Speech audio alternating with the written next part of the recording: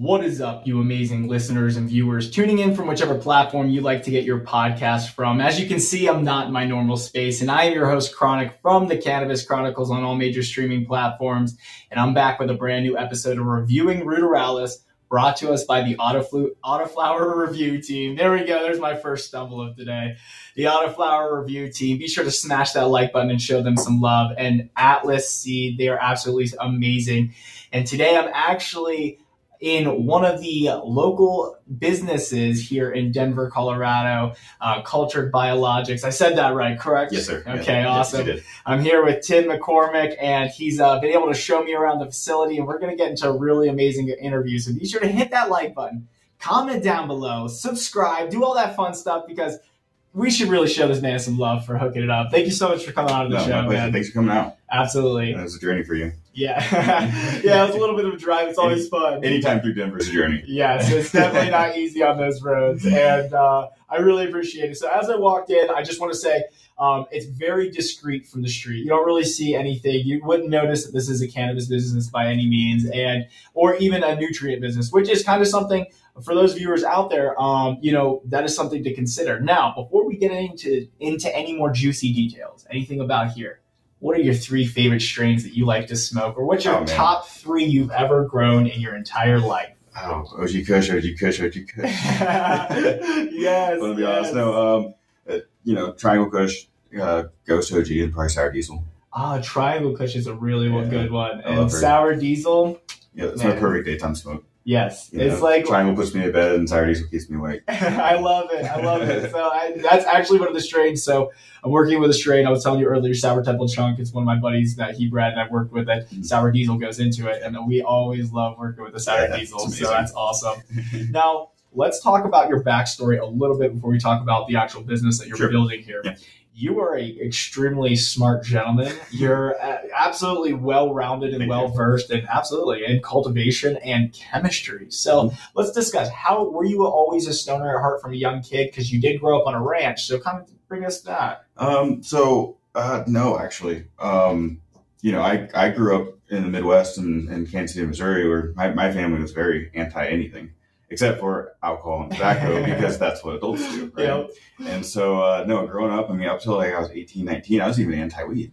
Okay. I wouldn't hang out with my best friend because he smoked weed. I wouldn't hang out with anyone. It was so bad because I didn't know. Yes. I was told it's the devil's lettuce. I was told it's going to make you a lazy, unproductive member of society, and I didn't want to be an unproductive. I was like, I don't want to be that, you know?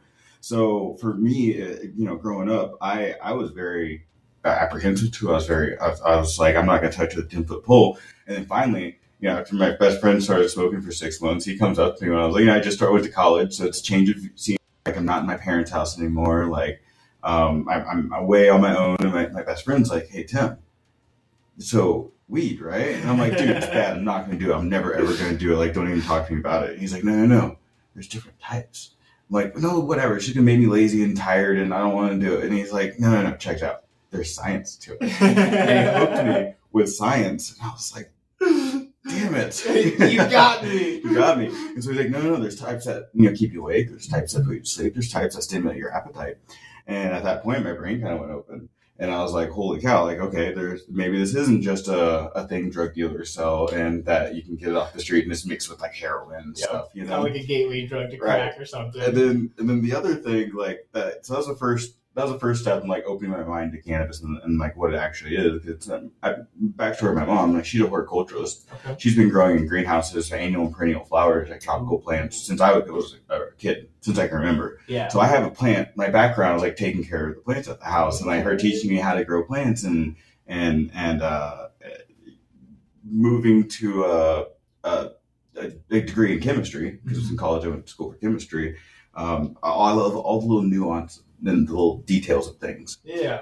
So then I was hanging out with one of my other friends, and it was winter break, my freshman year of college. And of course there's 2 girls with us. And he's like, yo, let's smoke some weed. And all the girls were like, okay, let's smoke some weed. And Tim, you want to smoke some weed? And I was like, this is like a month after I had the conversation with my best friend. And I was like, you know what? Yeah, let's do it. And I smoked weed for my first time. And I was like, holy cow, I've been lied to my whole life. Mm-hmm. This is high, because I've been drinking since I was a kid. Like when I turned 14, It was like, my mom's like, oh, you can't drink because it's what adults do. You can't when you turn 21. I'm like, I'm 14. I'm like, I'm an adult. Yep. You know, like, I can take a shot. And so 14 to 18, I drank like a fish. Yep. I mean, I was doing very irresponsible stuff, like going to school drunk. Yeah. You know, like my senior year, and I was like, I drank with my teachers. Yeah. in the Midwest, you don't have much you can do in your free time. Like, drinking is pretty much a pastime. Yep. Drinking and smoking the cigarettes, you know. And so I can't smoke cigarettes because I mess my lungs up. I have super sensitive lungs, so I got asthma. I die. yeah, so it kills my lungs when I smoke tobacco. Oh god. You know, after I got high for the first time, I was like, I've been blackout drunk. This isn't anything. Like, this is way less. This is like taking a drink, having a drink or two is like the feeling of the happiness. Yeah, and it's just like relaxation. It's like, it doesn't hurt your liver. It doesn't poison you like alcohol is, because it's poison. You can sleep. And yeah, it helps you get stimulate appetite. I've been an insomniac my whole life. Mm-hmm. I'm a research junkie. I've been in debate in high school. I went to college and did collegiate debate and qualified at nationals. Like, research is like what I do. I love researching. And so I, got high for the first time, then I just dove into it. Mm-hmm. I just started researching. Within 3 months, I was growing. That's awesome. I started smoking in January. By March, I was growing. By July, I was extracting. Oh, that's amazing. I went off the deep end with it, and like in a good way, because like I realized how much therapeutic benefit it was. Did you have a successful first time grow? Yeah, yep. I grew Pineapple Express and a deep water culture system and a bubble ponics system. Yes. They're running advanced nutrients because I bought into their 50% bigger pods, 400% better terpene profile, whatever they want. Everyone does, you know. I know, my first time, so I'm like, I don't know what. I'm going to school for chemistry at the time. Yes. So like I'm in Chem 1, Chem 2, then went into organic chem and or organic chem 1, organic chem 2, and really fell in love with the process of science and fell in love with the chemistry of it and all different elements. And as I'm growing hydroponically, it's all about all the different elements. I'm having applied science at the same time that I'm learning the theoretical science of it. So me growing and learning about the cannabis plant and how these chemicals work with the cannabis plant, it went side by side, very linear with my collegiate education. That's awesome. So it really helped give me a really foundational understanding of like what nitrates are, what phosphates are, and micronutrients, and how they all interact with each other, and antagonism, and the symbiosis plants have with other fungi and bacteria and stuff. I love it, man. It just dude, it just shows that all it takes is someone who maybe is more science driven and has a background that isn't in cannabis. But look, someone puts science in front of you into cannabis, and look how passionate you are. You're just talking about like everything. Like, you just love it so much. It's plants, man. You know, and then plants are a part of us, and we're a part of plants. It's how we've evolved and grown throughout the millions of years. Like from the earth coming into being what the earth is, from dinosaurs into giant forests of mushrooms. Yes, back in the day I love talking about the giant mushroom forest. Dude, it's crazy. And thinking about the climate back then and how it evolved into like plants, and how like we as humans were hunter gatherers for a long time, and we relied on the forage. We relied on going through and picking berries and using plants. And it's cool to see how this one particular plant, cannabis, has cannabinoids that it produces. Exocannabinoids, and we have endocannabinoids in our body, and we have an entire system tuned. And this is what really got me and solidified me and like understanding that this is a therapeutic plant. Mm-hmm. This is a plant that's evolved with us, right? And so why else would we have an entire system, endocannabinoid system, that ties into every other system? You have your cardiovascular, your lymphatic, your respiratory system, your skeletal system, your nervous system, CB1 and CB2 receptors in your endocannabinoid system is the reason why you can maintain a healthy immune system. Yep. It maintains the homeostasis within your body. Yep. Why does this plant, this is what got me, right? This is what hooked me in. Why does this plant produce cannabinoids that specifically, like a jigsaw puzzle, fit into our pieces? It's meant for us. We evolved with us. We evolved with it, or we evolved with it. Absolutely. Either one. And it creates these smells that attracts us. Yep. And mind you, humans' memory is the one weakness. It's like the Achilles heel to the human brain, is our memory is not the best because it's not supposed to be. Yeah. We're supposed to constantly be erasing so we can have new space for storage and not taking. Yep. And so, but smell is the strongest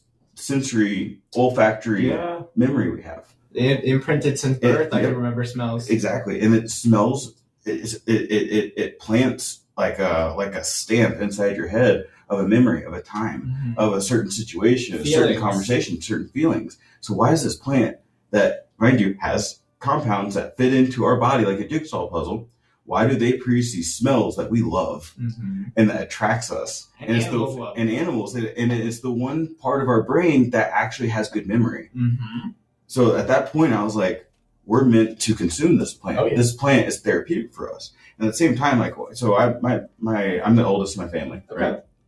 How many siblings? I have 2 other siblings. Okay. Mom, single mother. Okay. You know, she raised all 3 of us. Bless her soul. She adopted our cousin. All boys or girls? All boys. Oh, wow. Yeah, she had her hands full, man, and we were rowdy. But, you know, she was like Big Mama, though. Okay. In, like, the neighborhood, like, all the kids in our neighborhood would always come over to our house. We'd always have 5, 10, 15 kids over at one time, and she's feeding us, and they can stay over if they like, or if they had a hard day, she'll come over and talk with them and be like, just everybody's mother. Mom, yeah. And so, you know, growing up with that, I got very close with my family. Aww. You know, we're even to this day, my brothers and I are very close. My mother and I talk to my mother every single day, so most of the time twice a day. That's cool. I love my mother. She's been my best friend since I can remember. Yeah, shout out to Mom. Yeah, Mom, you killed it, Mom.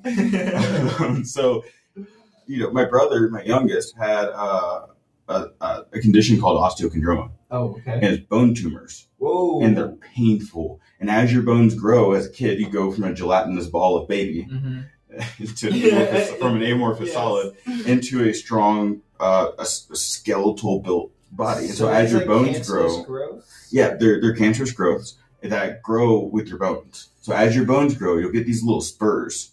And then the only solution the doctors have is I'm going to have to slice you open, take a hammer and chisel, and start going to town. And so my brother did one of these operations when he was 12, I think. On a knee or something? On his leg, yep. Yeah. And they severed a nerve. He can't feel the end of his kneecap because the doctors, oops, I nicked something on accident. No. Oh, yeah. And so, but, you know, I've been against he's 4 years younger than me. Yeah. So when he was like 12, I was 16. I was still very anti-weed. He just started smoking it. He just started eating it. And so, you, big bro. He didn't tell anyone. Same my middle brother. They didn't tell anyone. They just started doing it. That's like me. You know, because like it's the Midwest, man. It's like, what else are you going to do? You know? And so, but my brother, after that first surgery, he didn't want to do it anymore. He started consuming cannabis. And a year later, he went in for his yearly review. And the doctors couldn't find the bone tumors anymore. And they said, you're going to have it until you stop growing. But it doesn't cure cancer, right? Right. You know, there's patents on it, and it doesn't cure cancer legally. No. You know, illegally, it does a lot of things. Yeah. But, you know, so after that, my brother didn't have another surgery. It cured his bone. It cured his osteochondroma, which is an incurable. I mean, he was eating edibles, he was smoking, and he was 14, you know, he was doing anything he could. Yo, give it all! Yeah, so, honestly, it opened my eyes, and I blew my knee out when I played sports. That's what my mom wanted me to do, is go football, baseball, wrestling, and we just rotated throughout the seasons. Did you blow your knee out in baseball? Nope. Football. Okay. It was from baseball because I was a catcher. Oh, so I was catching for like 8 to 9 years. I was very hard on my knees. So you're like bent over squatting. Oh yeah, squatting up, going down, up, down, up, down, down. It tears your knees up if you don't take care of it. And they taught me how to play sports real well, but it didn't tell me how to take care of my body real well. Yeah. And so, you know, 2 big things really woke me up to the therapeutic abilities of the plant. One is my brother and his bone tumors. The other is when I blew my knee out, I was eating. 16. I was doing 2 days of football. Got up and just twisted my knee wrong and went to go sprint, and it just gave out. And so from then they went through they scoped my knee and they sucked out all the soft tissue that I shredded and put me in a leg mobilizer for 6 to 8 weeks. And did you have like Oxy or something like that? No. I never liked that crap. Good. I was I liked ibuprofen. Good. That's better. Kind of. So here's the thing about ibuprofen though. It's an anti-inflammatory. It works really good until it actually causes photosensitivity issues. And one of the side effects is called photosensitivity. And you can't go from a light room to a dark room or a dark room to a light room without going blind for 30, 45 seconds. No. To the point where like I almost like fell down dark staircases because I just going from the kitchen downstairs to the basement just to go get into the pantry, and everything goes white. And I can't see. And so I went to the doctor, and the doctor's like, yeah, this is part of the side effects, because sometimes you have photosensitivity issues. Right? As you're getting more sensitive, how much ibuprofen are you eating? I'm like, I'm eating 4 to 6, 800 milligram ibuprofen every day. And he goes, holy cow. and not to mention like your organ damage that can occur from Stomach that. lining. Yep. And so I had to have an alternative, Mm-hmm. right? And that's right when I started smoking weed. Hey. And I realized that, like, hey, my knee doesn't hurt as much. Because I've always driven a manual car. Okay. My left knee is I my have a bad knee manual car. is my clutch knee. Okay. And so I started consuming cannabis, and I was like, oh my God, my pain went away. I don't have to eat ibuprofen anymore. And I thought it was the last thing. I think it was about freshman year. It was the end of my freshman year, beginning of my sophomore year of college. Okay. Where it really solidified in my brain that this plant is meant to be consumed by humans. It helps us in so many ways. It helps us. It's medicine. It helps us mentally with our mental health. It helps us with our physical health. Spiritually. It helps us with our spiritual health.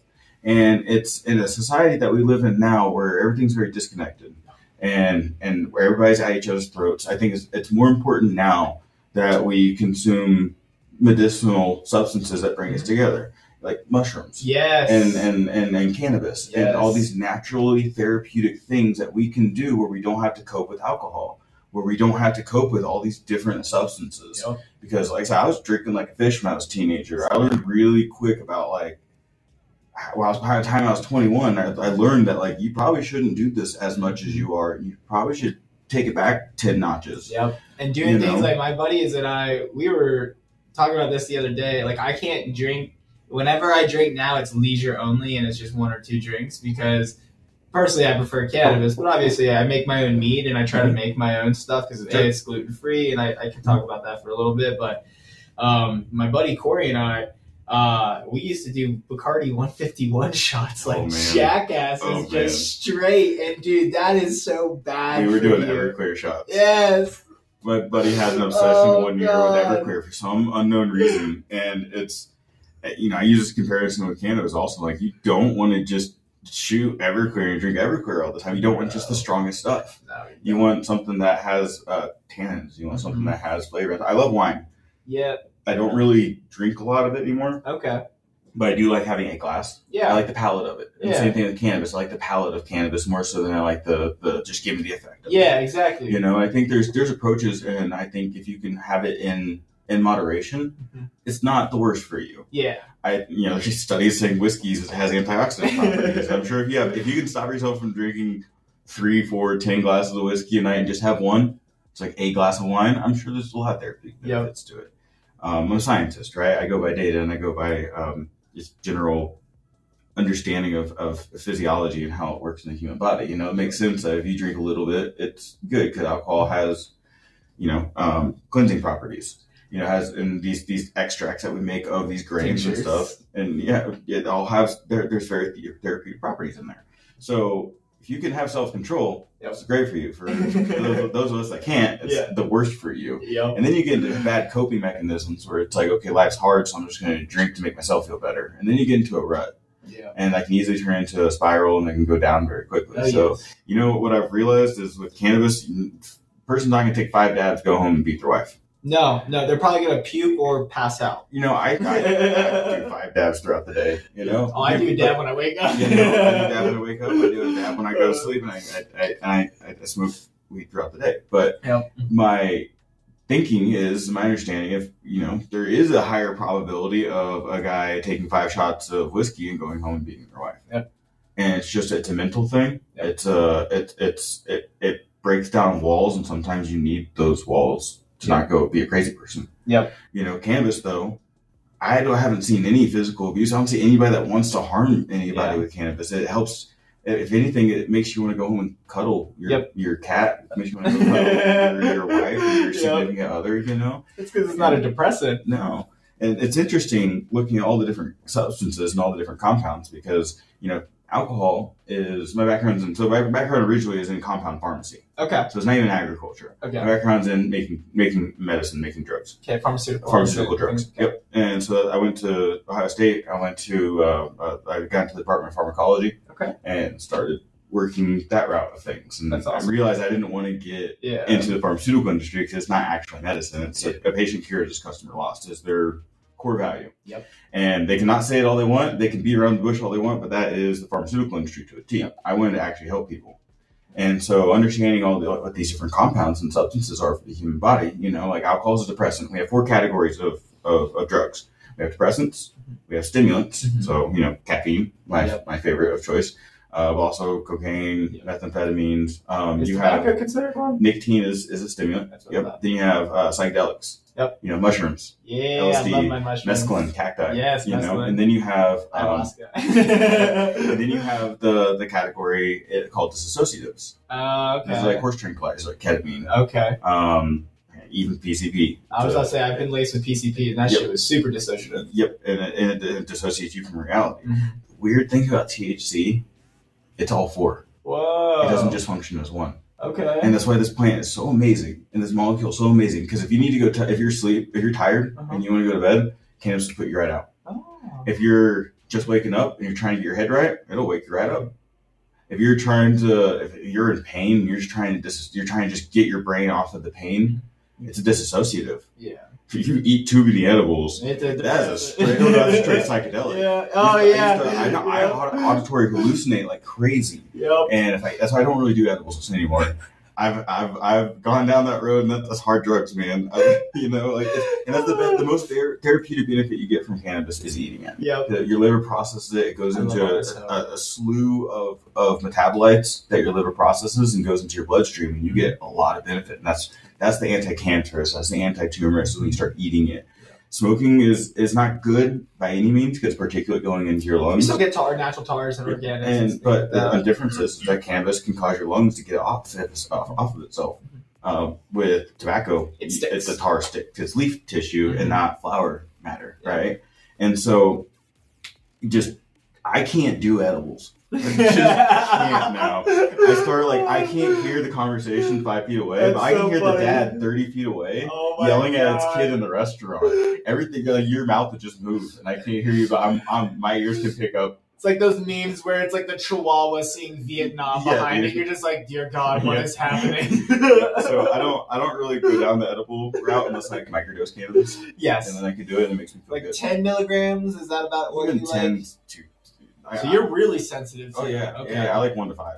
I'll make my own tincture. I'll make RSO. Okay, I love RSO. Yeah. And then I'll do an alcohol extraction, and then I'll take that and I'll take an ounce of MCT oil because MCT helps THC absorb into your stomach lining. Yep, a into little your more liver. fatty. Yep. And I put those two together, put like a half gram inside an ounce, and I'll take a little dropper and I'll do like a couple drops. Nice. So I don't even know if it's like 8 milligram.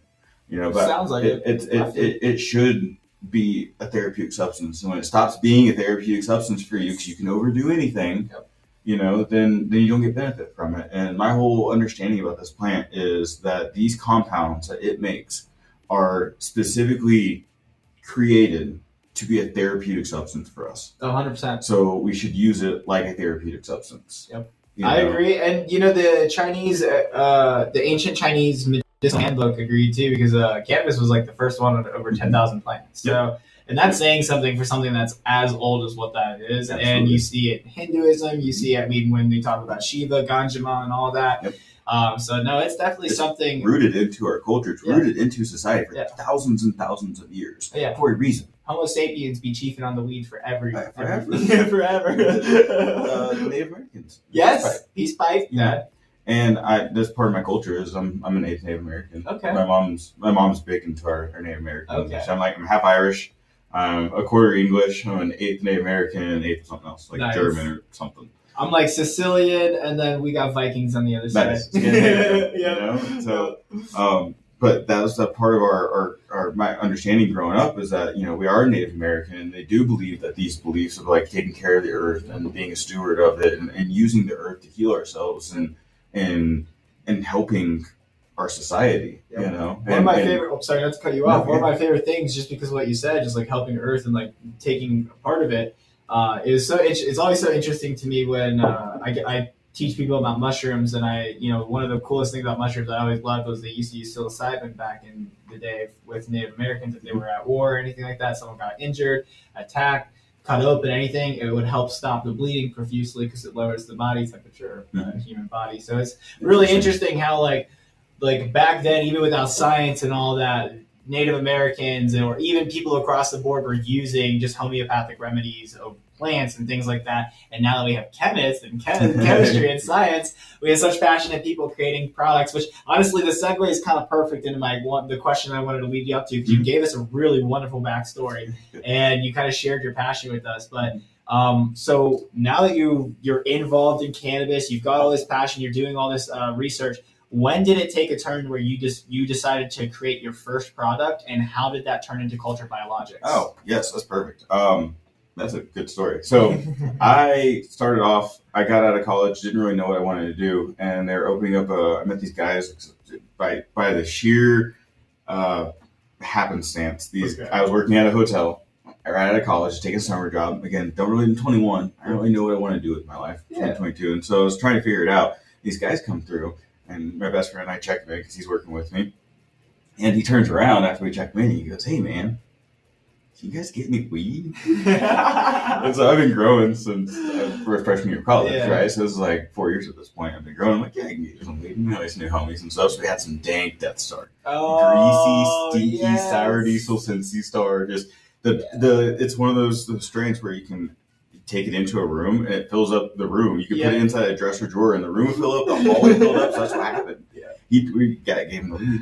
And they went upstairs, put it in their drawer, and the whole hallway in the hotel started smelling. And the laundry ladies, or the housekeeping ladies, were walking through the hallway and taking down. We were the auditors. Mm-hmm. So I'd make all the charges. We'd run the charges. You know, like, this is they're smoking weed. And they're like, no, they're not. Like, how do you know? I'm like, don't ask questions you don't want the answer to, but no, they're not smoking weed, I promise.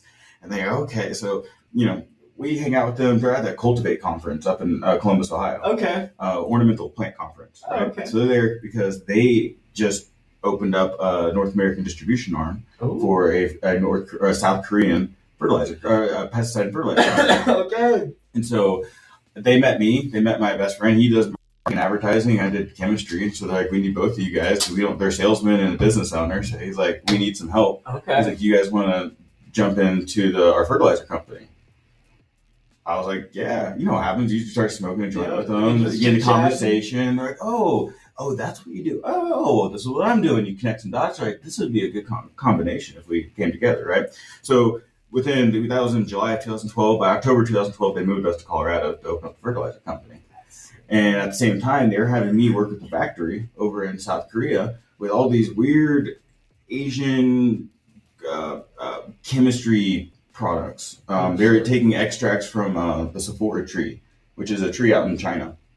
Do you know anything much about it? Yeah. Oh, yeah. I studied with them I worked with them for 4 years. Okay. So I was working with the factory and trying to make formulations for the United States that fit our conventional agriculture system. From Chinese plants? From the Korean products. Oh, the Korean products. Okay. So the Korean technology, the way it works, Korean natural farming? Yes. Jadam?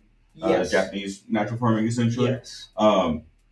This factory in Seoul, South Korea, had a bunch of PhDs that worked with the United Nations on trying to figure out, or the European Commission, that was trying to figure out how do we reduce healthcare costs. And the thing they came down to, had a giant symposium with 3,000 people of the world, brightest minds in the world in healthcare. And like, do we have better hospitals? Do we train doctors differently? And so they start going to the thing of how do we reduce the cost of healthcare on their society? And the thing they came down to was the food you eat. Yeah, it's the number one thing. The food you consume is the number one thing to keep people in the hospital or out of the doctor's or out of the hospital. 1,000% in the doctor's office or out of the doctor's office. Yep. And so if you eat plants, if you eat produce that has chemicals on it, pesticides, neurotoxins, it's going to impact your body. Glyphosate, herbicide, it's going to impact your body. So these PhDs and postdocs from the University of Seoul, South Korea, started this factory to make advanced organic agrochemicals so we can grow our crops that have high antioxidants. So we can grow our crops that don't have the poisons on them, but we can still kill the target pests. Okay. So they're using plants from China. They're using plants from all over Asia and doing terpene extracts. They're doing terpene isolations. Yeah, because they deal with a lot of wild insects out in Asia. Oh yeah, yeah. And so you have to imagine that the chemicals we use to kill those bugs have to be really good. They have to be effective. Yeah. Because they can't just afford to lose an entire crop because of the pest pressure. So these are some of the brightest minds in South Korea that were trying to figure out how to make the latest, greatest organic biopesticides and organic fertilizers. So I worked with them for 4 years. Just sucking up all that knowledge. Oh, yeah. They're stingy about their technology. They gave me a list of compounds, and I figured out what the list of compounds were and what they were doing to them, and gave them the 10 reasons why their products are better than everybody else. And they went to the business owner and was like, what did you tell this kid? How does he know? And he's like, I don't know. He's just that kid. It's like, I put two and two together, man. I'm a chemist. Yeah. Like, it's just my nature. Your brain is just like, I must unlock it. So, exactly. So I spent 4 years working in conventional agriculture, taking all these advanced organic agrochemicals and seeing how we can apply them to our conventional fertilizer technology. I'm 22, 23, 24, going to these 70-year-old farmers in Florida, pitching them all the latest, greatest organic technology. And let me tell you, I was not the favorite person on the property. You get the hell out of here, boy! I had a farmer tell me, because like we have an organic herbicide that's natural, and he's like, I don't believe in that shit. You don't believe it. It's new technology. Like, we've been doing this for like 120 years. This is new. And he's like, listen, I'm doing what my grandpappy told me. I had the Roundup. I had the Bayer rep out here, and he was telling me that I can drink Roundup, and it's safe for me to drink, and I don't need to worry about all them hippies coming in and telling me all the mumbo jumbo about it's bad for me. I literally, my jaw hit the floor. I'm like, it's eco-friendly, it's good for the environment, you can build the carbon in your topsoil. I gave him my whole spiel, right?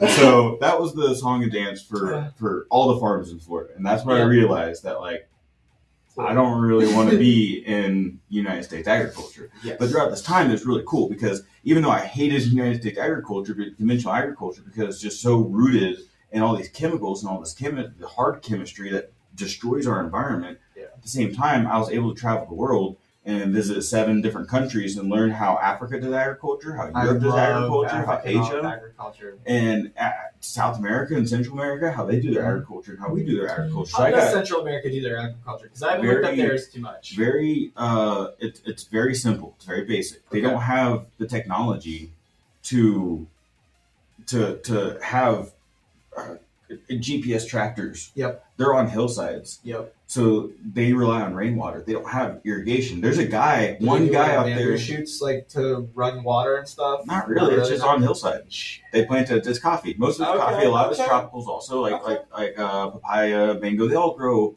wild there. Okay. They don't need too much, right? Gotcha. I mean, you have like the banana plantation. So they'll make row crop out of bananas. Gotcha. They'll make row crop out of coffee. Guava and things like that. Yeah. So what they'll do is they usually have like some type of, it's called TVA fertilizer. Okay. It's Tennessee Valley Authority fertilizer. We made it back in the 70s and 80s. It's where we take salts and we bind them together into a 30-day slow release pro.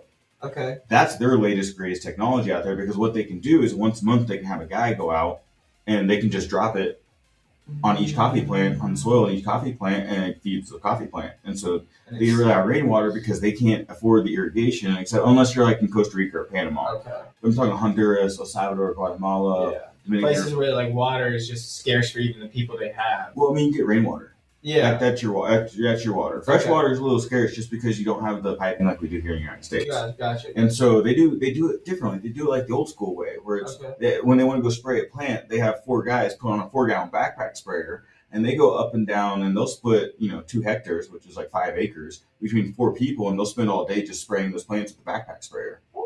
Oh yeah, very manual, very very labor intensive. So when making agrochemicals for it, you have to understand that like these guys are on the hillside. Yeah. You have to understand that they don't have the technology that you need to. If you have like a micronized powder, or even a liquid, you can't irrigate. The only way they can actually feed their plants is top dressing with TVA fertilizer. And so that's the name of the game. There is, if you want to sell fertilizer down there, you have to have granulars, have a slow release. In Africa, the rebels have owned, and it's been in so many, the government's been in so many different people's hands that they don't allow, people are in South Africa just now in the past like 6 years, 8 years, able to go out there and grow their own food. Yep. And it's really wild how they do it, because they build mounds, and they build mounds up on the soil to actually plant it, because the soil's not the best underneath. No. And the other thing is they have so many different climatic zones in Africa that they have to, and if you go anywhere north of South Africa to plant, even north of South Africa to plant potatoes, if they don't plant them deep enough, they won't get a potato crop. And so they'll take acres and acres and acres and plant a bunch of potatoes and not plant them deep enough. And that's when we were going over there, we're talking to the farmers like, what is your guys' biggest hurdle right now? I'm like, well, and when I was with the potato agronomist from Russia, which Russia is huge in potato production. And so he taught me all about the Russian ways and how they grow agriculture up in Russia. And he's like, the way we do it in Russia is you have to plant it X amount of centimeters deep. He's like, they're only going this amount. He's like, they need to go another 20 centimeters deep. So we were out there teaching all these people, these new farmers, literally first generation farmers, how to cultivate potatoes and crops in South Africa and get a crop out of it and withstand the freeze. Wow. And you have people crying to us about the destitute famine and poverty there.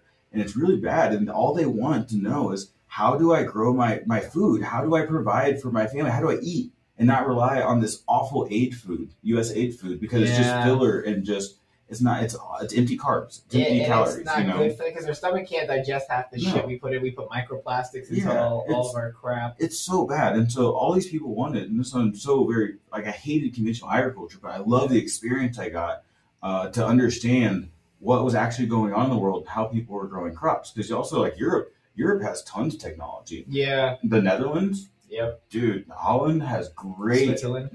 Dude, they have great technology, and they're all about the greenhouses and all about you go to Holland, look at the tulips. Fields, yes, tulips. Spain. I love seeing the pictures. Dude, Spain, tons of cut flowers. Yeah. Oh my God, yeah, and Europe is very industrialized, but you go down south to Africa, nothing. And so you get a really, really cool understanding of the differences between everywhere, what people need and what they're trying to get at. And throughout this, I was able to work with the United Nations Food and Agriculture Organization, trying to figure out how do we regenerate beaten up land. Oh, and so that's tough. My mentor was the Ministry of Agriculture in Costa Rica in 1994, I believe. And you're not just talking like those listening. He's not talking about just a plot of land. This is talking hundreds of acres of land that you would be trying to regenerate. Yep, conventional farmland. Yes. So we take 100 acres, give or take 1,000 acres. Thousands a lot. We're doing 10 to 100 acre plots, and we're trying to figure out, okay, nothing grows on this land. Yeah. It's been farmed on for 20 or 30 years. Yeah. What's going on with it? And every single time, the number one factor, regardless of how you spin it, whether it was pesticides, regardless if it was fertilizers that tanked it out, regardless if it was just bad monocropping and not doing cover crops and protecting the topsoil. The number one issue with all these barren farmlands, and we see this in the United States, and we see this in Europe, and we see this in any place that has had conventional agriculture on it, there's no carbon in the soil. It's the carbon content. Carbon is the source of all life. Mm-hmm. You are a carbon organism. Yep. Plants are a carbon organism.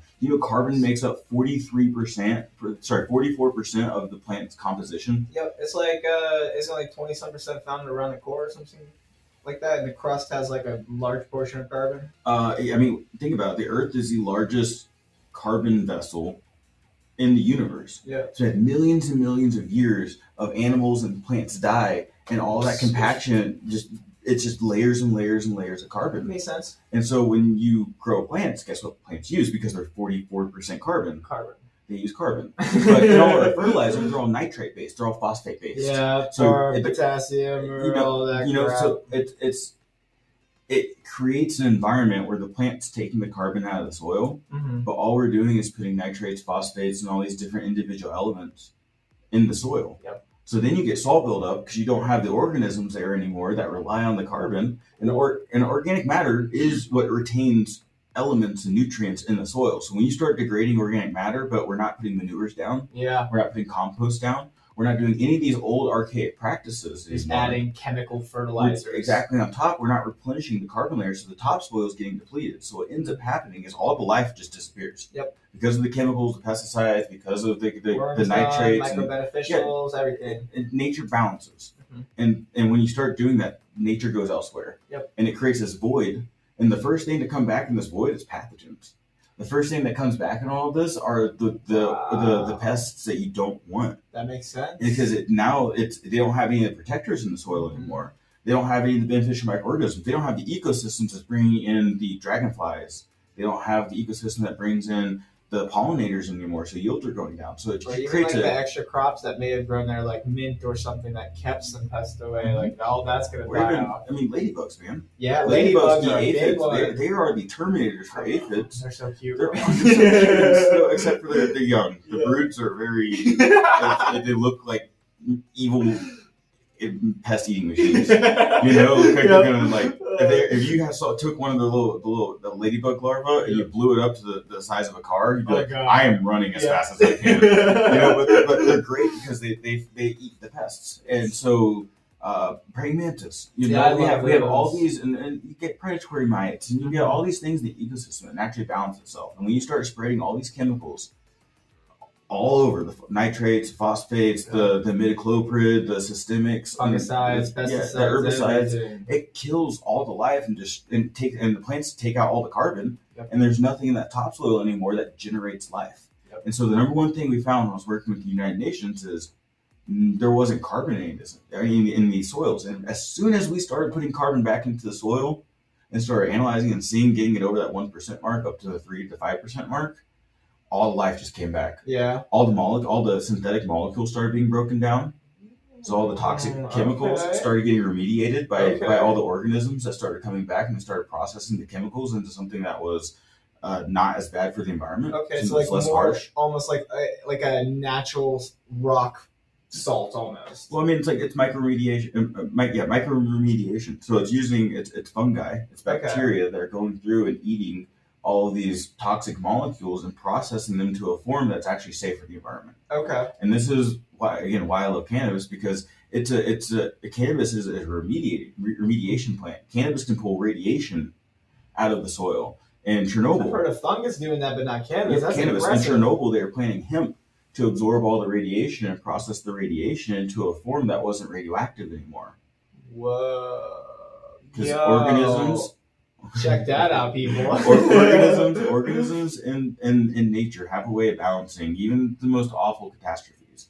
We have bacteria and fungi now that eat through petroleum. Yeah, I've seen that, and that's actually crazy. If we apply this awesome technology that's in microorganisms that have naturally evolved over thousands of years and millennia, it creates an environment that's actually inhabitable again. Yep. It can take some of the most toxic places and turn them into a place that's not so toxic, that other life can come in and detoxify it further. And then that provides another section of life that can come in and further detoxify it. It's like the soil in the Amazon that they studied that was made all those years ago, packed full of the microbeneficials and everything, man. And it's black. Yep. It's literally black, and that's because black is carbon. Yeah. Carbon holds all life. That makes sense. And so that's really where I got, just full circling to your conversation, that's really where I got into this. And after I stopped working for the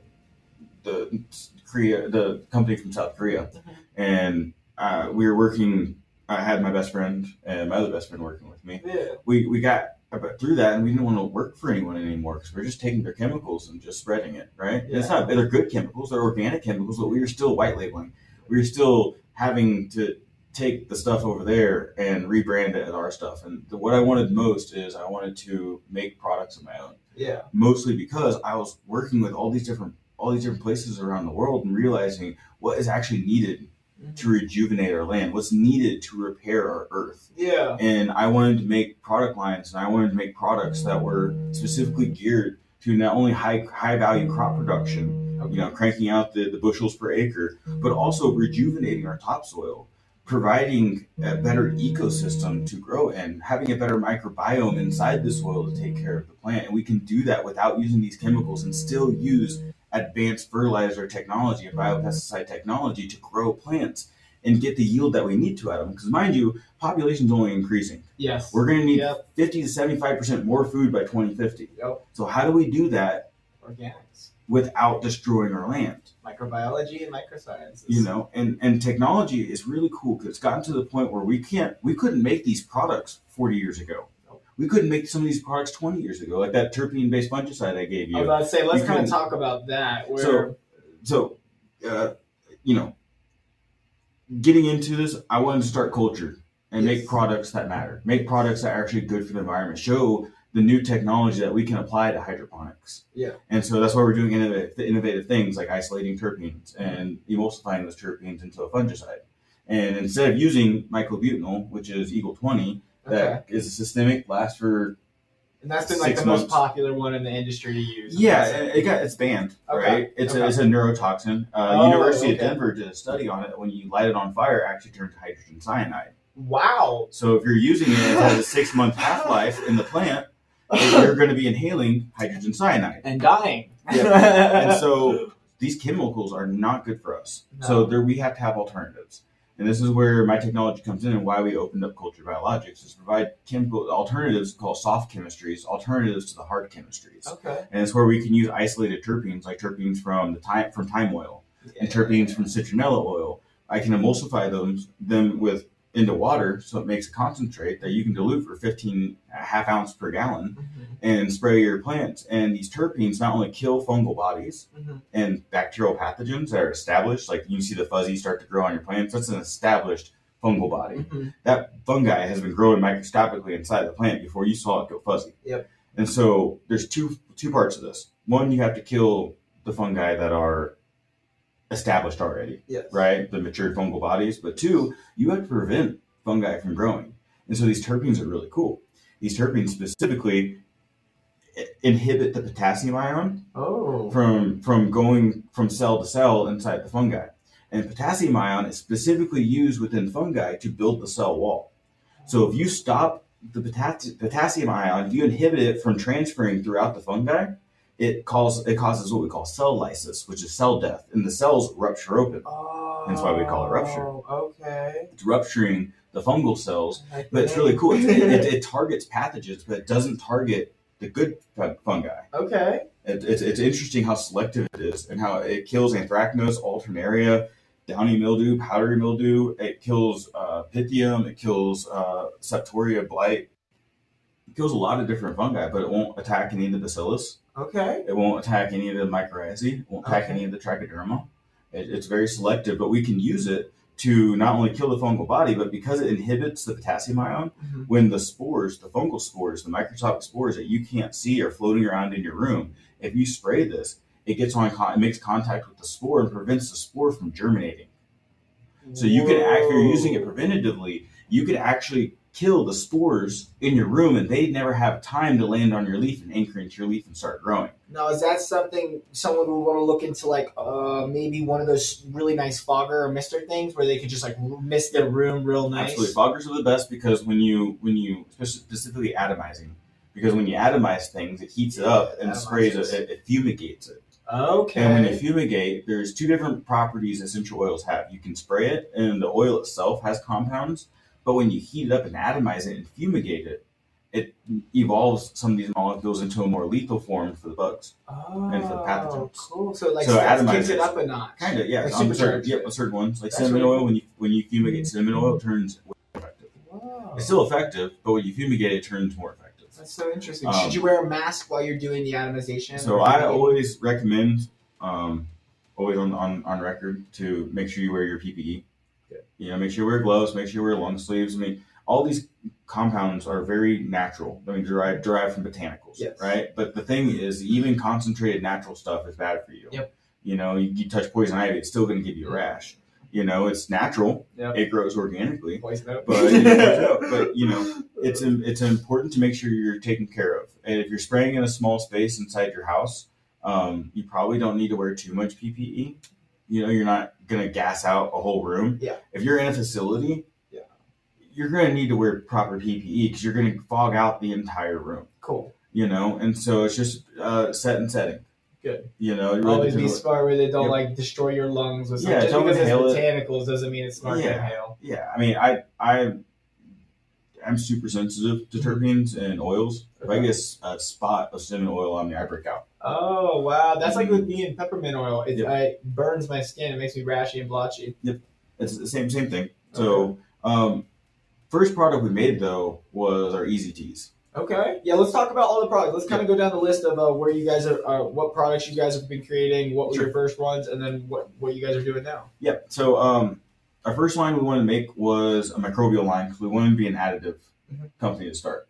We had some really cool instant tea technology. So instead of brewing compost teas, we can take the spores of bacteria and then we can put them into a blend that has a bunch of prebiotics. So when you put the spores into water, they start munching down on plant proteins, on plant carbohydrates. They start munching down. We put a carbon source in there, so humic acids. Cool. And mind you, trace minerals are prebiotics are food for microorganisms. The iron, the zinc, the manganese, the copper, that's all food for bacteria. Okay. So when you put it on a carbon base, you can have a really cool microbial food, so the microbes will germinate super quick and you don't have to brew it. Okay. And more importantly, though, they come alive inside your soil, in your substrate, where you want them to come alive. Because when we make a reservoir of water and we let the microorganisms brew inside that water, that poop stew, they're gonna have a certain ratio of certain type of bacteria. Certain ones are gonna compete each other because it's in a hydroponic fashion. It's in a water culture. When it goes into the soil, it's a whole different ecosystem for microorganisms. Okay. They can start eating other things. They can start balancing out and finding a homeostasis. So that's why I actually build their own colonies. Exactly. They'll balance themselves out in the substrate where you want them to go instead of balancing themselves in the water first and then adjusting once you put them into your substrate. Okay. So that's why I like instant teas, because the bacteria will adjust, or the bacteria and fungi will accommodate themselves to your substrate. I like instant teas too, because my apartment's not going to smell like shit. Exactly. The whole thing is like, it's no mess, it's no hassle, it's no cleanup. Yes. It's powder in water. The bacteria doesn't make the biofilm until they start brewing. And once they make the biofilm in your soil, that's where you want it. Yeah. So you also don't chance hurting the bacteria before you or the pH problem too, which is another big thing with teas, where you could be at 1 pH, but then you go another day brewing, or it sits for even 3 hours and you're completely shifted. So And so the really cool thing about bacterial spores is you can put them on a meteor and throw that sucker in space and have it land on a planet. And as long as that planet is in a conducive environment for the bacteria to germinate, it'll grow still. Yeah, you know panspermia? No. Panspermia is the idea that life on this planet came from another planet on a comet. I've heard of this. Earth, and because Earth was a habitable environment, you could actually it created life because it could live here. And it went through space and came here, hit the Earth, and then started growing alien life forms on this Earth, and that's how Earth evolved all the different life forms. That's interesting. So if you apply that to bacterial spores, they can go anywhere. They can withstand high temperatures and low temperatures. They can deal with high CO2, high oxygen, nothing. They can deal with the vacuum. They can withstand tons of ppm, over 2,000 ppm of salinity. Oh wow! And still get into an environment. Bacteria in the ocean and volcanoes and all sorts of places. Yep, there's extremophytes. Okay. They're extremophiles, and so these bacterial spores, why I like using them is because you can go up and down in pH from a pH of 4 to a pH of 9. As long as your soil is a good pH, the bacterial spores will still come alive. Okay.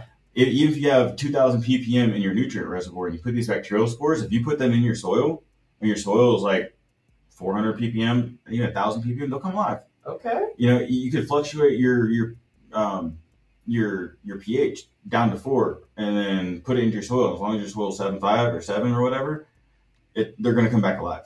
Okay. So bacteria never die, really. They just go dormant. Okay. And so when we put them in spore form, they're more versatile. So you don't have to worry about pH swings. You don't have to worry about ppm. You don't have to worry about a lot of the issues. You can actually use these teas, mix them up, and just water your plants with. And you say teas. Now, how many teas, what kind of teas are you guys making? So we have 2 teas. We have a veg tea and a bloom tea. Easy tea veg, easy tea bloom. And those were our first 2 products. One just has a better profile for vegetative growth. The other has a better profile for blooming growth. Perfect. So more PK probably in the vegetative. Both of them have 0 P. Okay. You're already using a ton of P in your feeds. You don't in your soil. You don't need to add phosphorus unless you really want to, but it shouldn't come with your teas. I'm glad that you do that, because that tends to overdo it for my teas when people put it in. Exactly. I want this to be a low ppm tea that you can put with any nutrient system. Oh, sweet. Okay. So the veg one has more amino acids. It has less calcium and less micronutrients. Okay. The microbial profile is more geared towards veg. So there's nitrogen fixing bacteria. I put amino acids in there that specifically turn into rooting hormones. Oh, so okay. most bacteria have what we call an L-tryptophan pathway. Okay. A lot of bacillus do. Okay. Specifically Azospirillum too. Bacillus. It's the nitrogen-fixing bacteria. Yeah. It'll eat L-tryptophan and then turn it into indole-based rooting compounds. It has 5 pathways to process L-tryptophan into indole-based compounds. So it's probably one of the best ones to use for rooting. Oh yeah, yep. And then we have our bloom tea, and that has more phosphorus solubilizers. So there's some Panay bacillus in there. That's phosphorus solubilizers. There's Bacillus megaterium that's in there. Okay. We use another one called Bacillus mucilaginosus. I've heard of that one. It's a potassium and silicon solubilizer. Yes. Okay. And there's really cool studies on putting megaterium with mucilaginosus, and they work together for each other. They not only megaterium is really good at breaking down rock phosphate and turning it into orthophosphate, which is the plant available form of phosphorus. Yeah. The mucilaginosus is really good at breaking apart kalium ore, which is potassium ore. Kalium is why it's K, potassium K. It's technically called kalium in Latin. Okay. And so the kalium ore is what the mucilaginosus breaks down, and each of those break down phosphorus and potassium at a certain rate. But when you put them together, they increase the amount of soluble phosphorus and potassium together. Whoa. So the blooming is more geared to breaking down your phosphorus and your potassium inside your soil. So it's not about giving the plant phosphorus and potassium, it's about breaking it down and making it available. And that's the whole point of a compost tea, isn't to feed the plant, is to put the bacteria in there so they can go work on your soil and feed it. Yes. So we made those 2 products. Feeding the soil. Exactly. Yep, feed the soil, feed your plant. So we did those 2 products, and then we made the Dr. line, which is Dr. Root and Dr. Growth. Okay. Dr. Root is a mycorrhizae-based rooting product. For cloning or just in general rooting? For cloning, for transplanting. It has mycorrhizae in there. It has more azospirillum. Okay. We'll put more L-tryptophan in there. And then it also contains aloe vera. Oh, I love the smell of aloe vera. And aloe vera is expensive. And we have a really good source of it that isn't that expensive, and I can put it with products. And it's got 90 micronutrients in it, right? There's a bunch of stuff in aloe vera. There's saponins, there's growth promoters, there's salicylic acid in there, there's gibberellins, it's a great tonic for plants. And so my whole goal with the Dr. Root is to make healthy root systems. Okay. And the mycorrhizae is my main catalyst for making healthy root systems, is to make sure from the time you're germinating seeds, you can soak seeds with it. Yeah. You can soak plugs with it. So when you're taking clones, and as soon as you get a taproot or you get some type of nodal root come out from your stem, it's immediately inoculated with mycorrhizae and bacteria. So that allows you from the very get-go, from the very start, to have a good root system. And then you have other conditioners like humic acids, and you have aloe vera, and you have seaweed extracts in there that are also root promoters. Seaweed extract's a big one. I love seaweed extracts. And we have really cool technology with algae extracts. Okay. It's like a seaweed extract, has the same hormonal profile, but it's algae, so it doesn't have the mercury, it doesn't have all this high salinity, the salt complex from the seed. And then we made Dr. Growth. And Dr. Growth is a plant promoter. So, Dr. Root is a root growth promoter. This is a canopy growth promoter. So you can spray it to amino acids. It's chelated calcium, and the calcium is chelated to amino acids. Okay. And then it has aloe vera extract.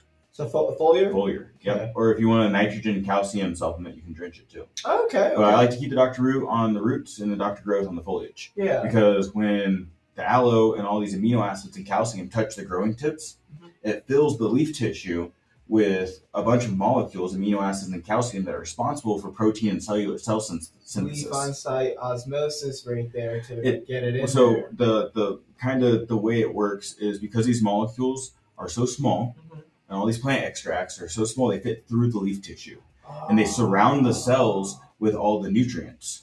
And then it creates a high pressure gradient around the cells, and we call it the endoplasmic fluid. Okay. Right? So the fluid around the cells. And then it injects it into the cytoplasm, into the cell. That's crazy. The fluid inside the cell. And that goes into the cytosol. Okay. So the cytosol is where the plant contains all its nutrients and the vacuoles. And then goes to the transpiration stream and all that. And then, and then goes into the phloem and goes to the xylem and starts circulating when the plant needs it. So essentially what we're doing is we're filling the leaf tissue with a bunch of nutrients that are specifically tuned to create proteins and specifically tuned to create new cells. So when the plant's constantly growing from the meristems, it has all of this nutrients that are available being injected into the cells themselves. Exactly. So the cells can replicate, and the cell can divide, and the cell can grow and create strong cell wall synthesis. And probably your cell wall rigidity is insane. Oh yeah, the calcium is the king of cell wall rigidity. Okay. Silicon's good, calcium's better. Calcium is the number one need that a plant has because every new cell requires calcium. So that's why every product in our arsenal has calcium. Every single one. And where do you, if you don't mind me asking, where do you guys get your calcium from, or is it something? So we work at a factory out of Spain that uses micronized calcium carbonate. I mean, we're talking less than 1 micron. So the calcium we use is tinier than the diameter of your hair. Guys, hair follicle. He showed me their warehouse and some of the powders, and they are beyond fine, man. They are like seriously, like you sneeze, I feel like it'd be in the air. Oh like, yeah, that's why I say we're a powder factory, because it's one thing when powder goes up and comes down. It's another thing when it goes up and it just stays there and floats. You know, like, what do I do other than get a fan out and just like spread it around? Starts vacuuming the air. we use a lot of micronized. Part of what the technology is that we have in our products is it's micronization, and that makes the molecules function differently inside the plant. Okay. So that's what we call the flagship. Then we made Mercenary, which is a light oil insecticide. So it's sesame oil, rosemary, cinnamon, clove, peppermint, and I emulsify that and add like a soap bark wetting agent. Okay. So it's like an all-in-one wetting agent, emulsification, light oil insecticide. And I wanted to make that insecticide so you could spray it every single day and not burn your plant, because the life cycle of the insect goes anywhere, they'll reproduce anywhere from 24 hours to 72 hours. So you got to get in there, and the way you kill pests is you got to break up that life cycle, so they can't just, by day 3, they're already putting new spawn down. Yeah. And you don't want to have to kill new spawn. You want to kill them and break up the life cycle so you don't have new spawn. If there is new spawn, you're already attacking it. So that's why a lot of these heavy oil products don't work very well, is because you spray them and you can't spray them again for 5 to 7 days. Yep. So then everything you didn't hit is going to reproduce. That's why Mercenary, I wanted to do a light oil insecticide so you can hit it every single day. And the oils don't want to mix with water anyways, and then they beat up really bad on the leaf tissue. Oh my god, they usually kill my leaves. You know, and so that's why I emulsify it. Okay. And then that's why I also put a wetting agent in there, so it flattens the oil molecule and flattens the water molecule, so you can actually get into the crevice, so it actually spreads out properly. If you put our Mercenary into a gallon of water and shake it up, it stays emulsified for over an hour.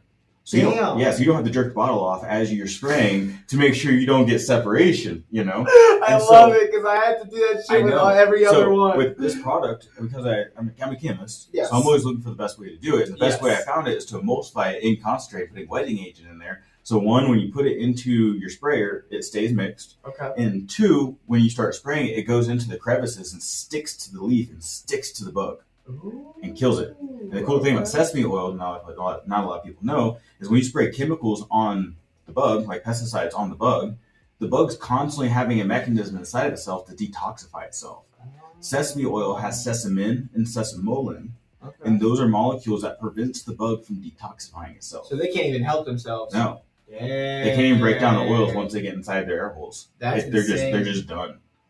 They're done. Mercenary. And so that's what we call the flagship. Okay. And so recently, past year, we released our brand new carbon-based fertilizer line. Ooh. And that is our claim to fame right now. That's our baby. Okay. And this is using the advanced technology that we haven't had before in agriculture or even in hydroponics, and applying it to cannabis itself. So what it is most fertilizer products on the market, you have nitrate-based. Mm-hmm. Nitrate-based fertilizers are great for growing biomass. Yes. If you're trying to grow a whole bunch of leafy tissue, if you're trying to grow big stalks, or trying to get yield like bushel per acre, pound per light, whatever you're trying to do, nitrates are your go-to. The issue, though, with nitrates is that you don't actually get to control the water load in your plant. Yeah. Nitrates, for some reason, nitrogenous salts, nitrate, urea, ammonia, go into the plant, increase the water load a ton. And it dilutes out all the molecules inside the plant that are that we call flavor. Oh, that we call active compounds. Okay. Because those active compounds are in the dissolved solids of the plant, right? Okay. Dissolved solids, the sap. So you can look at it like this. The plant has its sap. We have blood in our body, yes. Right? The plant sap is what contains all of the molecules that makes the plant healthy. Yeah. That makes the plant flavorful. It's where all your soluble sugars are. It's where your minerals, amino acids, fats, lipids, proteins, everything that makes the plant grow is in the sap. Yep. In our blood, humans, we have iron that absorbs our oxygen and processes it for us, right? So when you thin your blood out as a human, pretty bad. Yeah. Not great. Not everywhere. So when you thin the plant sap out with a higher water load, you reduce the plant's immunity system. And the plant will elongate itself and release an infrared signal out to pests. And that's why pests will go for the salt-based crops before they start going to the carbon-based crops. Well, looky there. So that's number one. Number two is health of the plant, pest pressure, number one. Okay. Number two is when we're trying to grow crops for flavor, tomatoes, melons, not watery, pulpy, hothouse bullshit. Thick. I'm talking about like solid. You eat a tomato and it tastes like a fruit. Yep. You know, when we're trying to get flavor out of the plant, that flavor comes from the plant sap. So when we use nitrates inside the plant as our main base for fertilizer systems, you're washing out all the molecules that are responsible to make the plant taste good. So then when the plant dries, you don't have those flavor molecules anymore, and that's why all this salt-grown cannabis has a lackluster taste, and all this you have to go over and above to make sure the plant tastes good. That's why they're spraying that shit on cannabis nowadays. The terpene, the terp because it tastes like garbage. And if you want smooth, good tasting flower, you need high sap content. Okay. And the only way to get high sap content and to have a good yield out of it is to use carbon-based molecules. Use their products. So carbon's really cool because we can use 95% less water to get our molecules into the plant. And then once at the plant, the carbon is distributing the element where it needs to go. And then once the element gets there, say calcium, the carbon breaks off, and now the plant has a piece of carbon to use to make cannabinoids, to make terpenes, to make secondary metabolites. Because what are terpenes and cannabinoids made from? Carbon. What is cellulose in the plant made from? Carbon. It's a carbon-based organism. Yep. Why are we feeding it so many nitrates? I don't know. It's not a nitrate-based. Nitrogen only is like 2% of the total plant composition. Carbon's 44% of the plant composition. There's a misnomer here that we're not hitting. And people really like the nitrogen food. It's a delivery mechanism, right? And that's why I say nitrates and phosphates, because they're delivery mechanism for the plant. We can increase osmotic pressure in the plant, the pull of nutrients into the plant, by shoving a ton of water into it. And by doing that, it's going to take, by mass flow, it's going to take a bunch of nutrients up inside of itself. Whatever molecules exactly. But if we don't use nitrates, though, we don't get the water flow. But because we have carbon-based molecules, it causes the mass flow of nutrients into the plant. We can create osmotic pressure inside the plant with carbon. Because the plant will recognize the carbon as a part of itself and just start taking in whatever it needs at any rate that it needs. So we don't have to use nitrates to get the elements into the plant. We use carbon to get elements inside the plant. And so that's a whole theory, the whole concept behind it. And the cool part about it, there's a facility here in Colorado that they closed their doors, but called Alpenstash. And they kept the room the same. They're using conventionals, nitrate-based products. They're using also some carbon-based, but there's still nitrates in there nonetheless. Yeah. They're switching over to our stuff.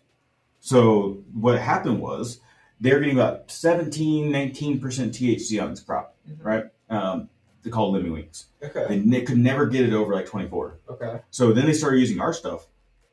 And what ended up happening is they increased the THC to 29%. From 19 to 29. I think it was a 9.6% addition. 3 to 5% is a big deal in the industry. Yep. 10% is like crazy. We increased it by 33%. That's insane. And not only do we increase the amount of THC, but the spectrum of cannabinoids that were produced. How much percentage is that? Well, they went from THC, THCA, and CBG to 6 different cannabinoids: CBCs, THCVs, CBGs.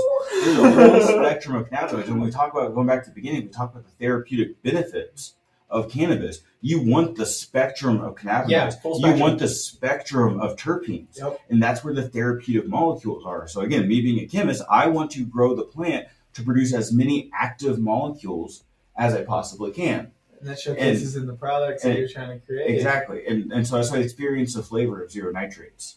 because we can actually get your plant to taste just like it smells, which that's their journey, right? That's what we're all trying to do. And that's why I started growing cannabis, because I wanted how do I get the smell in my mouth? And that's my whole journey with this whole thing. Is like, how do I achieve that? And by golly, this is how you achieve it, with carbon.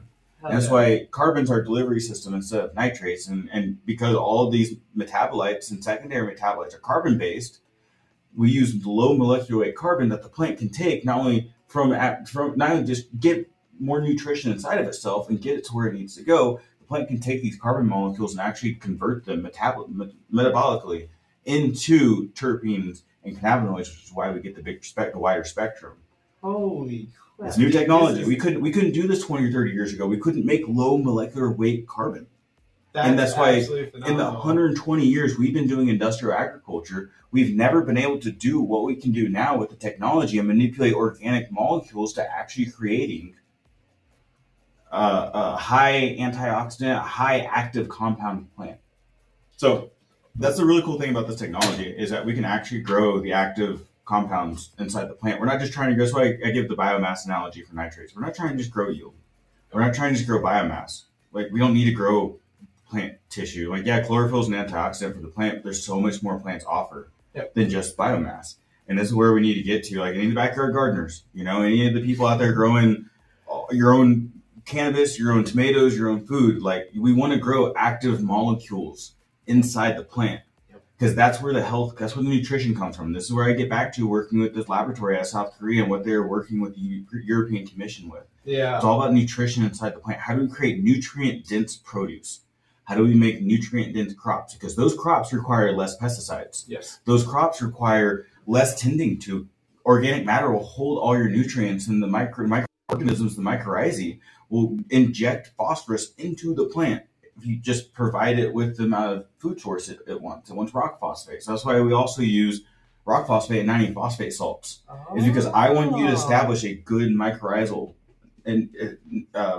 network on the root system. Okay. And if you use too many phosphate salts, the mycorrhizae doesn't have anything to break down. Yeah. So that's why we use rock phosphate, because there's tons of rock phosphate in our earth crust. Yeah. But plants don't have access to it. Yeah. So mycorrhizae has evolved for millions of years with plants to digest rock phosphate, to put it into a form that it can inject into the root tissue of the plant. So it can take the insoluble rocks in the earth and digest them into phosphoric acid for the plant, essentially. And so that's why, like, in our products, we use rock phosphate. It's because I don't want any phosphate salts, because I want the mycorrhizae to inject and deliver the phosphorus into the plant roots. And this is why I say nutrient-dense produce is so important, because we can actively grow, not only increase the nutritional density inside the plant, but we can grow the antioxidants. Yep. We can grow the tannins, the flavonoids that have anti-cancerous compounds. Yeah. We can grow all these different molecules in all these different crops. Like blueberries has the highest antioxidants properties. But when you start using tons of nitrates with it, the active molecules go down because the water loads go up. Just because you increase water load doesn't mean all the active molecules go up. Blueberries there's not a lot of antioxidants in our food anymore. And it's because we're monocropping. It's because we're cropping for profit. We're cropping for yield.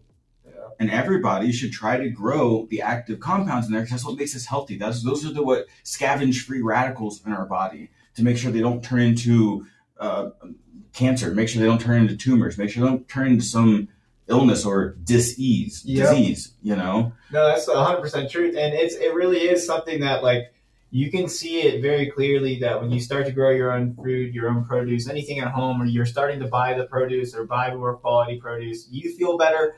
Everything feels better. And one thing I love just listening to what you were saying about your products and adding the rock phosphate, is for gardeners that are listening that like to do composting or like to re-amend or reuse their soil, this is a big thing, because now they're not going to get salt buildup in their soil. This is going to be something that they can consistently use for years and years to come. If you have a strong microbial system, like bacteria, fungi, you don't have salt buildup. Yeah. If you're not adding salt, you don't have salt buildup, because these microorganisms are constantly processing salt. They're constantly digesting, breaking them down. They really do prefer. It's crazy looking up microbiology and microsciences now, and talking with you and Jack Chambers and just a couple other people, but seeing how on an actual test and scale of if the microbe given these types of foods, which ones they would eat specific times and like break down and everything. Like, they do have a they do have specific palates, or they will munch on certain things at certain times in certain amounts. So it is really cool about the microbiology and the science behind the microbeneficials. Now, are there any more products to your line that you're I guess that's the idea of using carbon-based nutrients, right? Yes. So our carbon-based nutrient line is comprised of two bases. They're called Grow 360 and Bloom 360. Okay. It's all your macro, your secondary, and your micronutrients in a vegetative form and in a blooming form. And that's where your baseline is. That's the baseline food for the plants. Now, the plants are going to need different levels of calcium and magnesium throughout its life. Mm-hmm. It's going to need different amounts of phosphorus and potassium. So we have a CalMag, an organic CalMag, zero nitrate CalMag. Liquid or granular? Powder. Oh, and it's micronized calcium carbonate, and that's digested in amino acids. Okay. So it's naturally attuned to building cell walls. And it's micronized so small that the calcium carbonate molecule can actually go through the root pore of the pores of the roots. And the carbonate, the CO3 molecule, can break off into CO2. Whoa. And add CO2 through the root system. And then you have excess Calvin bonding, all sorts of the different plant photosynthetic reactions that happen with CO2 and all that fun stuff. It adds up to the whole process of photosynthesis. Yeah. And you can actually give the plant CO2 from the root system. Again, technology is really cool. We can grind calcium carbonate down to the point where the carbonate molecule, which usually just off gases the CO2 when you put it in water, can actually go into the root system of the plant. So cool. And so we use that calcium carbonate mixed with magnesium sulfate. Okay. And then we blend them together, and that's our CalMag. That's awesome. It's organic. It's organic magnesium sulfate, and our calcium carbonate is organically certified too. And it's buried with amino acids. Amino acids will chelate to the magnesium and give a medium molecular weight of carbon to the plant. Okay. That's now bonded to the magnesium. So magnesium is a super cool molecule. It goes throughout it's very mobile. It can go anywhere throughout the plant. It stores in the vacuoles of the plant. And then when the plant needs magnesium, it just takes it from the vacuoles and sends it where it needs to go. That's cool. The thing about what we talked about before called cytoplasmic streaming, intercellular exchange, where the high pressure gradient goes around the cell and injects it into the cell, the amino acids will bond to the magnesium and go into the leaf tissue and surround the cell with magnesium as well. And then it'll inject it into the cytoplasm in the cell. Okay, so you'll have quicker responses. Yeah. Leaves are going lighter in color. Yep, that's why we can use less magnesium in our line compared to a lot of lines, because we're pre-bonding it to carbon. You're probably not only able to use less magnesium in your line, but for the home growers' use, this sounds like they're not just using less. There's less of everything, less water, less nutrients, less of just everything. Everything's more efficient because carbon. And that's so we have a CalMag, and then I also have a PK product. Okay. Called PK Blossom. So the calcium is called Calci-M. Calci-M. And there's a whole calcium line I'm releasing soon. Cool. That's the first one, Calci-M. Cool. And then we have PK Blossom. And the PK Blossom is rock phosphate that is micronized, again, down to less than 1 micron. Okay. And then that rock phosphate paired with potassium sulfate, some magnesium sulfate, and then we use amino acids as, again, our carrier for all that. Okay. And then on top of that, add zinc and boron. Ooh. Because because rock phosphate is CalPhos, has phosphorus and calcium in it, right? Yeah. If you increase phosphorus, you have to increase boron. Because it's CalPhos, when you increase phosphorus, you have to increase zinc. Because these elements are tied together. Okay. And they're not little balls that go inside the soil and the plants take up these little balls. Yeah. They're little fields of energy. Yeah. And they're all daisy chained to each other. And they're all responsible for each other. That's why if you have too much magnesium, it'll lock out your calcium. They'll antagonize each other. Too much potassium is going to antagonize your magnesium and calcium. That makes sense. Because they're all plus molecules. They're all positive. Zinc and boron kind of go hand in hand. Well, when you increase calcium, what's tied to calcium is boron. Okay. Calcium is a transporter of all the other elements into the plant. Okay. And then once it's in the plant, boron translocates calcium to the cells. Oh. So if you have calcium, this is a bunch of documents that we've been doing in ag. We've been doing all these studies since the 30s, 20s, since 1800s. So all this is well documented. Once the calcium goes in the plant, if there's not adequate amounts of boron, the calcium doesn't get to where it needs to go. And same with if you use tons of boron, you'll get a toxicity. But if you increase your calcium loads with boron, you don't get a boron toxicity anymore. I wonder how many people I've helped with CalMag deficiencies that were just proper nutrient lines. And so it's improper balancing. So the same thing applies to phosphorus.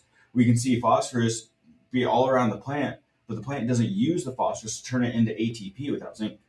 Zinc gets toxic unless you have the proper amounts of phosphorus. So all these elements are tied to each other. So that's why in our PK Blossom, I was like, okay, I'm adding phosphorus, potassium, calcium, and I'm adding amino acids and magnesium. So what do I need to do to balance that? And it's like zinc and boron, right?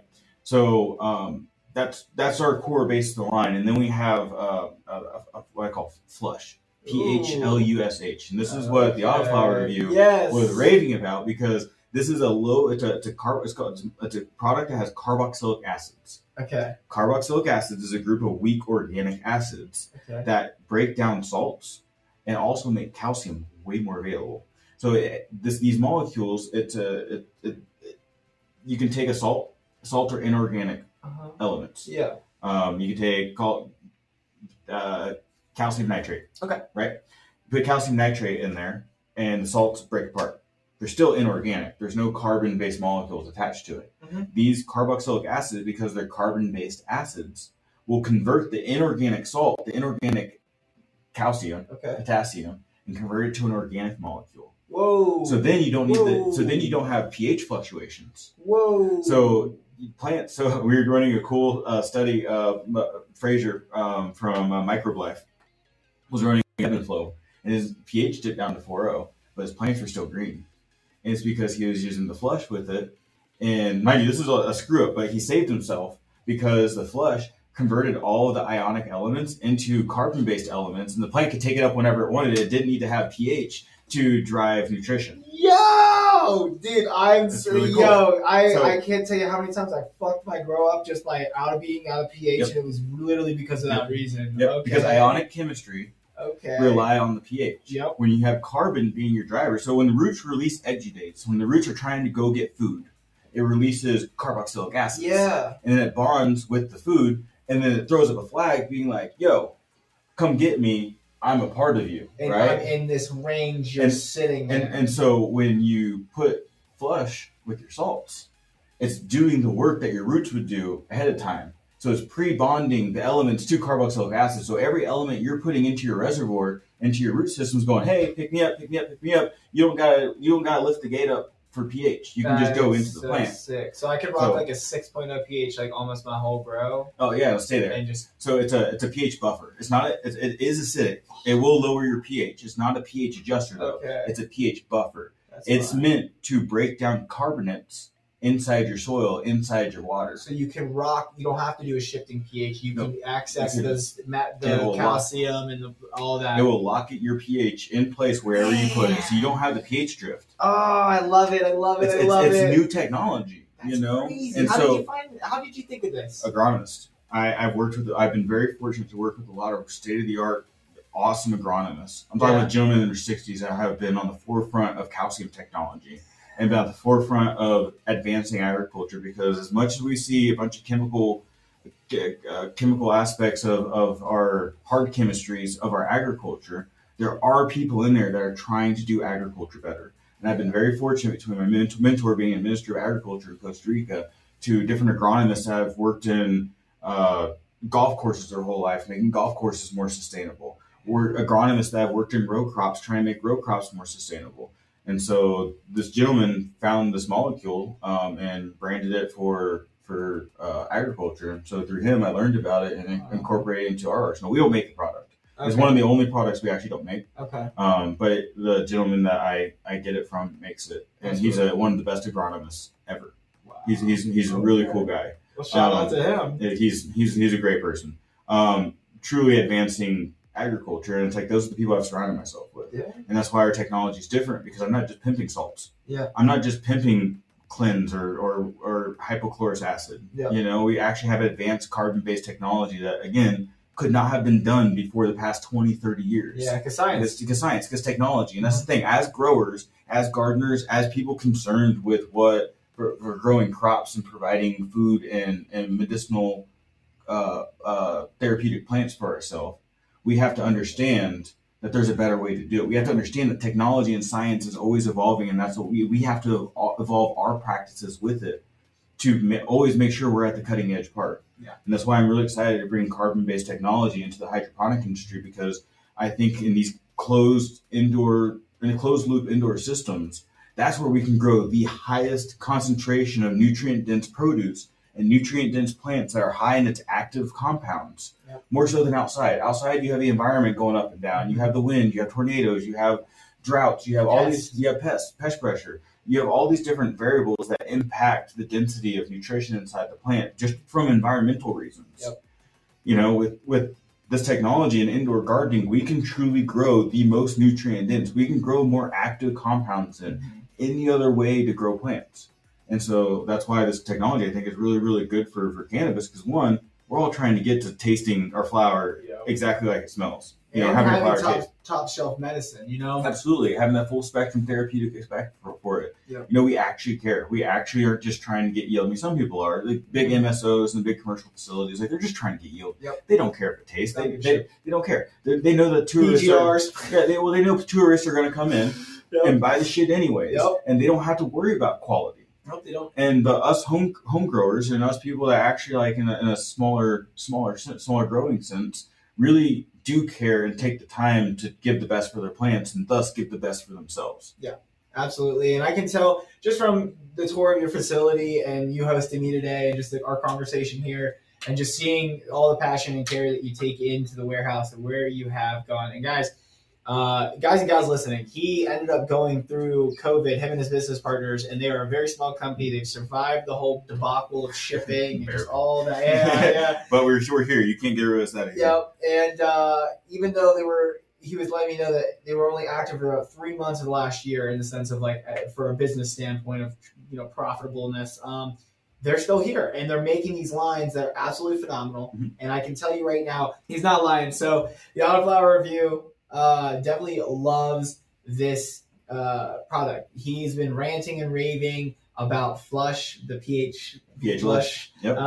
Since I've literally been reviewing Ruderalis. He's wanted me to chat with you, come down here and get a hold of it.